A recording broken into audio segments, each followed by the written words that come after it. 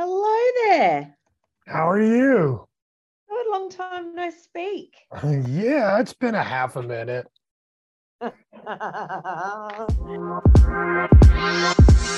Welcome to the Smartest Podcast, a show that is dedicated to helping you achieve success. I'm your host, John Colderize Lawson, entrepreneur and best-selling author. In this episode, you will hear from one of the most successful people in the world. So get ready to improve yourself by learning from those who have already found success. Yo guys, what's up? This is your boy John. And you know what? I've got a super individual that you have to meet. Once you have met this person, you will never, ever forget her. Her name is Carolyn, and Carolyn's going to introduce herself. Shoot, Carolyn, tell them who you are. Wowzers, how the hell am I supposed to follow that for an intro? But thank you.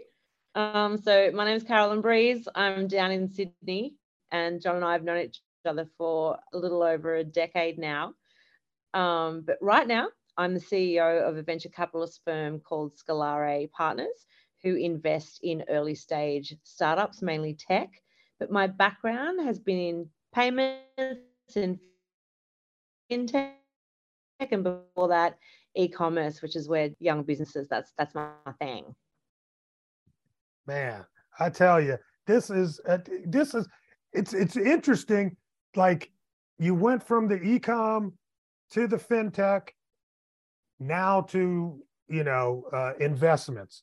I think that's kind of a good trajectory, don't you? I feel like this role is a marriage between my two previous roles. Like, one of the reasons why I loved ecom so much is back when you and I met, I was working at eBay. And what I loved about eBay, particularly at that time, is that mom and pop sellers in their garage could compete with big brands on an open marketplace, and it kind of democratized that for them and made it available to them. And then when I went over to payments, I went to Braintree, which was owned by PayPal, and it was the same thing. Like, a small business or a scaling startup could get access to the same world crazy tools like Uber and how they built their payment system on Braintree.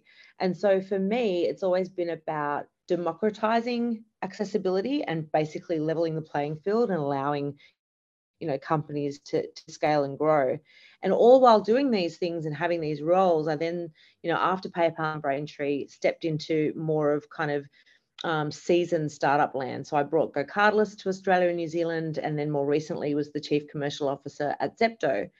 And they were both fairly young, different life stages in the startup world. And my job was to build and scale a commercial team and a commercial model, and to give them those legs. And while doing that, I invest in a lot of startups myself, some in the e-com space, and I've always been involved in boot camps and things as a mentor and an investor.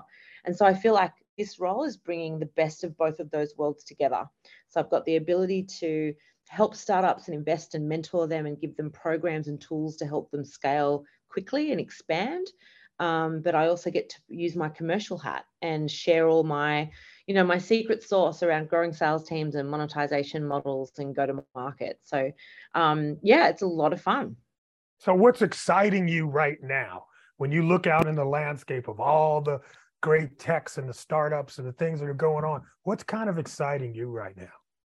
Yeah, there's a couple of things. I know that in the VC market in particular, and the investment market, there's a lot of bad news out there about the macro environment and how, checks are a lot smaller and companies are focused now more on path to profitability versus, acceleration of kind of top growth. And, that has disadvantaged a lot of startups who really used that funding when it was there to accelerate growth during the last 3 to 5 years, and were taking, 5, 10, 15, sometimes 25, 40 plus multipliers on their value, which is just crazy. And there's been, moments of reckoning for those organizations. But there's still two things that get me really excited about this market at this time.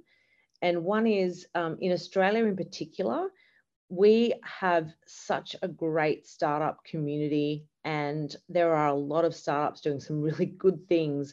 And we've never, we got a taste of that US kind of checkbook in the last couple of years, but predominantly kind of across the board, Australian startups seem to do a lot more with a lot less than their Yeah. international counterparts.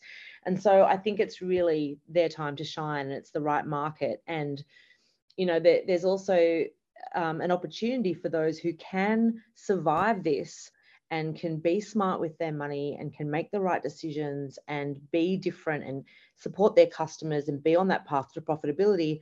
There'll be larger organizations that have maybe a few rounds ahead of them that won't survive because of the way they've scaled and been spending. And so ultimately that opens up opportunities for the other startups to acquire their customers and continue to grow, almost like the Stephen Bradbury of startups. So I see that as a really exciting challenge. I think Australian founders in particular, I'm very passionate about, and I've seen some of them come through a lot worse, and I'm really excited about this time.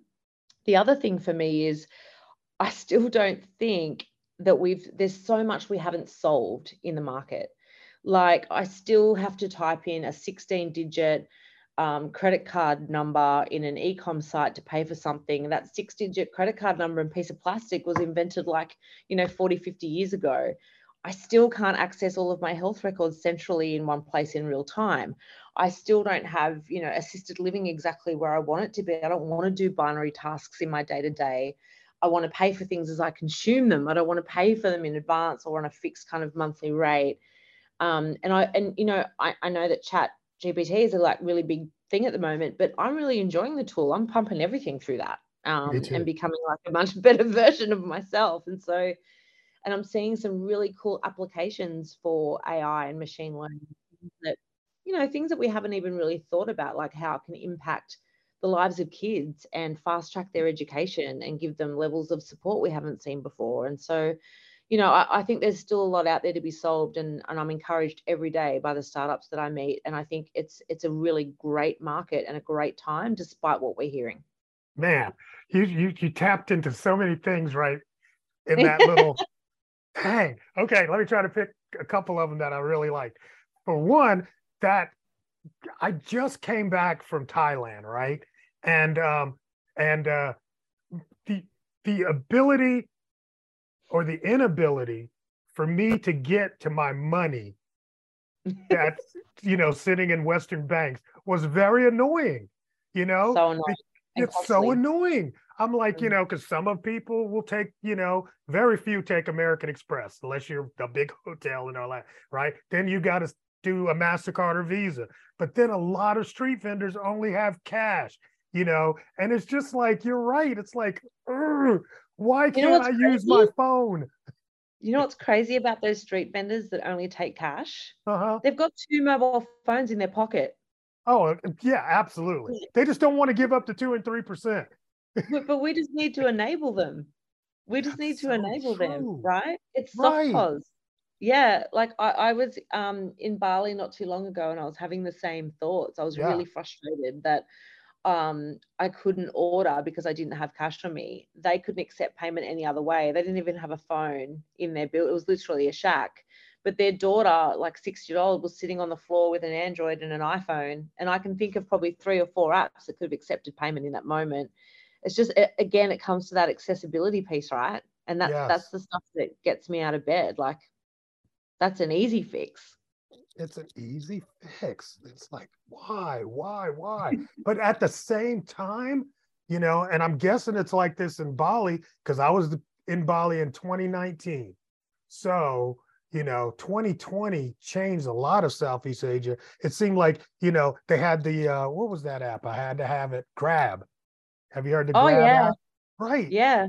So it's insane what one, Uber app did to really democratize, like you were saying, this delivery and because of COVID. So anyway, it's just that those kind of things are absolutely fascinating. The other thing you tapped in on, which I really I want you to say it again, about how excited you are what ChatGPT could actually do for learning.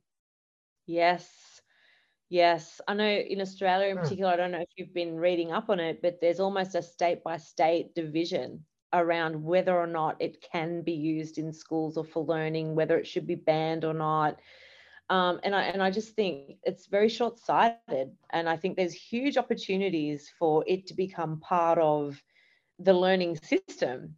And I'll give you an example. I'll make it personal. It's about my son. This might get him in trouble at school, but it's fact. Like he's not a very good handwriter, but he is a brilliant everything else. He's like one of those kids that just naturally takes to things and doesn't need a lot of effort. And so there's always been this huge delta between his academic results in every other area and this really poor academic result in writing. And we sat him down and said, like, you need to spend more time practicing writing. And he said, Mum, when I'm your age, I won't be writing. Like, that'll be for artists. I will be typing and using my device and talking, and things will even pick up me thinking and where my eyes are. And you know what? He's He's so right. right. He's so right. So right. And chat is, for me, it's a similar thing. Like a friend of mine, their child went back to school this year, and they in going back to school, a couple of their friends had moved away and gone to another school, and they were really sad about that. So I jumped into chat and I said, help me write a children's book about a little boy whose friends are going to another school, and he finds the ability to make new friends, and he builds a special relationship on the weekend with the friends that have moved. And it wrote a book, and then I chucked it back in, and then it wrote it again, and I chucked it back in about 3 times. And then I went and like doodled an image on another app, and then I got it like sent off and like put into a book. I made a children's book in like an hour. You're a children's book author now. That's my side hustle now. But like, it didn't steal my creativity at all. No, Like no. the thought was mine. It spat out great ideas, great feedback. I kept feeding. We're having this full combo that ends up being this great book that had an impact on someone. And so I think about that with the lens of studying in school and children, and think, rather than working against it, find a way to work with it, because they're going to have access to it anyway. I mean, absolutely. Absolutely. Yeah, When I was a kid, because I'm really old, they had the calculator. It was the exact same conversation, right? Whether we could bring this calculator in the classroom, or do we have to still do math by hand? And look where we are. I mean, do I need to do that? And when you said about your child, man, I was that kid in terms of I could not, I'm not going to learn. Yeah. I can't spell even today. I can't spell. I'm not a big speller, Yeah. And it doesn't matter. Even when I'm doing Chat GPT, I can spell it wrong and it knows what I'm saying. I'm like, I don't have to know which way the I and the E's go. But anyway, that's fun. Exactly. It's what I've wondered. I don't know if you've been wondering. These are the kind of weird things I do in my spare time. But I've been wondering, like, whether Elon has a plan for chat and Twitter. And I watched a movie about a decade ago where a gentleman had lost his partner, and it was a futuristic movie, and he signed up basically to have like an AI bot be his like person that he spoke to every day on text and had calls with and stuff. And it grew to get to know him better over time and respond to his needs better, and would message back. And it was like a form of mental health support, really. And his kind of go-to, like, imagine a Siri with affection. And I'm like, who knows what he's going to do with these technologies? Like, in a few years' time, the version of Twitter, are we going to know whether we're seeing a comment from a bot, or is it a comment from a person? Who are we actually talking to? No. Who have we been talking to? Yeah, exactly. See? Yeah. I mean, it's like, yes, ChatGPT is the public version. We're out. It's out there. Everybody's got access to it. But it's been the background for a lot of stuff. We're on ChatGPT 3. What did they do on 1 and 2? Who was doing that? Yeah. Exactly. Somebody was training that too. Exactly. Yeah, that stuff excites me, because this is what I love about tech as well, is that I have this idea of the future about assisted living. And when I say assisted living, people think, oh, like what we do for people who are a little bit elderly and need support. That's not what I mean. When I say assisted Wow. living, I mean take away all the binary things that I need to do in my day that I don't want to think about. So reordering my groceries, changing my, insurance, updating the amount of electricity my house needs for that night, ordering that outfit that I saw in the window and really loved and said out loud, and all these things that can be automated over time. Yeah, and I think chat is an example of one way to that. Yeah, absolutely. Matter of fact, if you remember, like maybe what was maybe 5, 7 years ago, Internet of Things was the big talk, right? It's like Yeah, everything's going to be on the internet. And I was like, do I really need my refrigerator on the internet? But yeah, now I can actually see a yeah, case for it now 100%. because you know why? Because I can actually talk to it. Yeah, and it'll order stuff. And you know what? Feed my dog, water my plants, vacuum when I'm out. Put the washing on at the right time of the day. Don't waste any water. Like, sure, go for you, boo. You do me. You do me. I love You do that. me. Oh We should man. coin that. You heard it here first. That's a brand for Yeah, you sure. do me. You Automated. What'd do you me. call it? Automated assisted living. Oh my You do God. me. All right, Living. Carolyn. We didn't put this out here already. It's done. We're starting a business. That's how There it it happens. is. There it is. I love it. I love it. So, in your role now, I mean, how do you find the businesses that you guys decide to invest in? Is it people just Yeah. pitch you? I mean, how does that whole? I find it fascinating. We've got Shark Tank here in the U.S., and I'm sure you got one of those there. Everybody's about pitch, Yeah. pitch, pitch. Give me money. How does it really work on the back end? Tell me. Give Yes. me the secrets. Yes, there's a couple of ways. It's almost like having a two-sided marketplace is kind of how I look at it. So we have Scalare invest directly themselves in companies, but we also have investors that join us and invest in those startups as well. And some of those investors have ideas about the types of things they're interested in or have a thesis around the things they like to invest in. And so we keep an eye out for those things and actively look. But on the other side, we do get approached a lot by startups, and we do involve ourselves in the network and community as much as possible. So we'll get involved in other types of boot camps, we'll look at events, we'll look at other kind of streams and workspaces where we can meet startups, maybe even universities where they have entrepreneurial programs, so that we're looking for things that are attractive for us and attractive for our investors. But most importantly, we look for tech startups where we can really add value. So we're a little different to a lot of other VC firms. So in the fact that we deliberately target those very early checks, we're very hands-on. We like to get involved, roll our sleeves up, and almost become an extension of that team. So our model is around really helping them grow. It's not a kind of money in, set and forget. We really do take on that business as our own and help them scale. And what are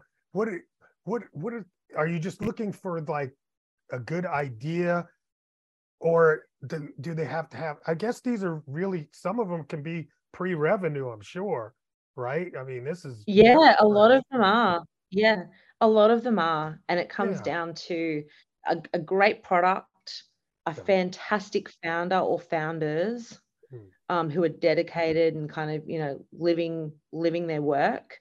And it kind of aligning with our values and what we're looking for and the verticals that we focus on in particular. So we have a lot of fintech and reg tech, a bit of agri tech, and we're starting to look at things like death tech. That's a new one where companies are developing products and services tailored towards the end of life, which is pretty exciting vertical. And so, edutech is another big one for us. But we do have others within the portfolio that sit outside of that, where we've just come across an amazing product or service and a brilliant founder or set of founders where we know we can add real value and we believe that they're onto something. And the money's always at risk. I mean, what Mhm. you guys put in, I'm sure it's always at risk. But what would you say on average? And I don't, well, on average, out of 10, how many actually make it? So at the moment, Scalare is relatively new in the VC space. We're kind of a baby. So we're 3 years in. And our current portfolio of investments, they're all still running and they're all still doing quite well. Different stages, different verticals, different parts of their life cycle, different challenges and different opportunities, but they're all still humming along. And there are a handful in there that are doing exceptionally well and will look to be raising more and probably heading into a Series A or B in the next 12 to 18 months. So we're very fortunate. We've aligned ourselves with some pretty amazing startups. Okay, so we haven't had the unicorn yet. Not yet. Not yet. Nope. Not yet. It's coming. I'm sure we've got a couple in there, and we'll definitely be adding more. We're growing this year. Part of me joining and the team growing is that we're looking to build on our fund and our capabilities and be able to enable and help a lot more startups in the community. We want to partner with other institutions and potentially corporate institutions as well. I don't know what's happening in the US, but there's been a bit of a shift here. There was a lot of large corporates, some global, Salesforce as an example, where they had VC spin-offs in this market. And I think a lot of those corporates are realizing that they need help sometimes to get access to deal flow or to get in front of the right startups, and also not to kind of squash them when they get them into that program, and make sure they're helping them grow as opposed to turning them into their own, little R&D fortresses. And so we're looking for partnerships like that where we can help accelerate growth and give them access to some really good startups as well. Going back to, when you were doing the eBay days and seeing these small businesses being able to compete on a larger scale with larger entities, do you feel that same opportunity is here today? Has it increased, or is it a little bit narrow? At eBay in particular, or in e-com more general? Just in general, I mean, I think eBay was a catalyst for these small businesses to be able to do that, and now we've got a whole lot of other channels for that. But I'm wondering if it has gotten so broad that it's really noisy now. Yeah, I think there are a couple of segments in there. So one is this big consumer behavioral trend towards like niche retailers, like a retailer that just does tanning products and a retailer that just does babies' hats or a retailer that just does XYZ. There's been a real trend to kind of go, because it's so accessible with online, to go to a best-in-class or a specialist or your favorite brand for that kind of one thing. So moving away online from that big kind of department store piece. And tools like a lot of the big commerces and the Shopifys of the world, and a lot of the other tools that are out there around loyalty and engagement, like your Yotpos and Browse and things, they're really democratizing and allowing small businesses like that to throw out big loyalty programs and SMS campaigns the same way that a large retailer would be able to do. So I think in that way there's a lot more accessibility and opportunity. However, if I think about a lot of the questions I get from family and friends that want to start an online business, you're right, there's a lot of noise. It used to be one or two options. I'm going to list my item on eBay, or I'm going to put on Gumtree, or I'm going to try and build my own website in this, really difficult to use kind of platform. Now there are so many options out there. And there's also other ways to do business. Like you can be on a marketplace if it's a service or product. Like you could be on a kind of Airtasker or a DoorDash or some kind of other platform where you're part of the ecosystem for your services and not have to even market directly yourself at all. So I think it can be real, and you can be on multiple. I think it is a little confusing right now, particularly in that kind of e-com space, whether it be for services or product. I do think that gone are the days of just having a good product to sell or a good story to tell. Now it's like I need to get all those ingredients right from the start to really capitalize, because there's a lot of noise. Yeah, a lot of noise. It's funny. I was just, I've been doing a lot of coaching with, I wouldn't call them startups necessarily, but some of them are, and I just had one that I got on the call with her, and she was like, where do I make a Facebook ad? And I'm like, dude, Oh, seriously? bless. I Yeah. know. Yeah. But I was like, that's a legitimate question. Like, should I be on Instagram? yeah, yeah. This Yeah. is And before she even has the product. She's worried about her email list, her Facebook ads, and like you said, building a Instagram following. I'm like, yeah, slow down, slow yeah, down. Yeah, but yeah, it's just that's all the noise that goes on. This is what yeah. it's supposed to be. Exactly. And I think there's so much opportunity like that out there, that there used to be, well, it feels to me like there used to be a lot of boutique agencies that would help a lot of small businesses get going. But they've become experts and they're popular as well. And there's so much that they've kind of like lifted the benchmark as well. And they'll, work with bigger accounts. And yeah, so it's tough. There's definitely something in that. Yeah, absolutely. So look, this is the last question. This is the last question I ask everybody. And I really want to make sure that I ask you this question. So, is there a question that I did not ask you that I should have? Geez, that is a really tough question. Is there a question that you should have asked me that you didn't? Oh, not really. I can't think of anything, Okay. but I would love anyone who's listening to this that, has an idea or has some feedback. I'm pretty approachable. I'd love to catch up. We're looking at running an event later in the year, particularly around startups, a competition to help them get a platform and get eyeballs to their product and investments. So that's I'd love to be hit up for things like that. All right, fantastic. So, where should people go to follow you, engage with you, and just be blessed by your wisdom, knowledge, and understanding? It's lovely. Scalare Partners, SCALARE Partners. And I'm also Carolyn Breeze on LinkedIn. There you go, guys. Definitely check out Carolyn. She is an amazing, amazing resource. Carolyn, thank you so much for your time. I really appreciate you. Thank you. You too. It's been so nice to talk to you. I miss you. Me too. We'll talk soon.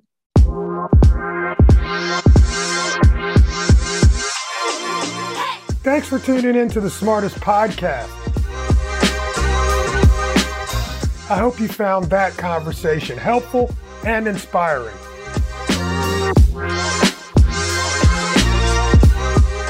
So be sure to subscribe and do not miss any future episodes. Until next time, enjoy your journey of success. Thanks for listening.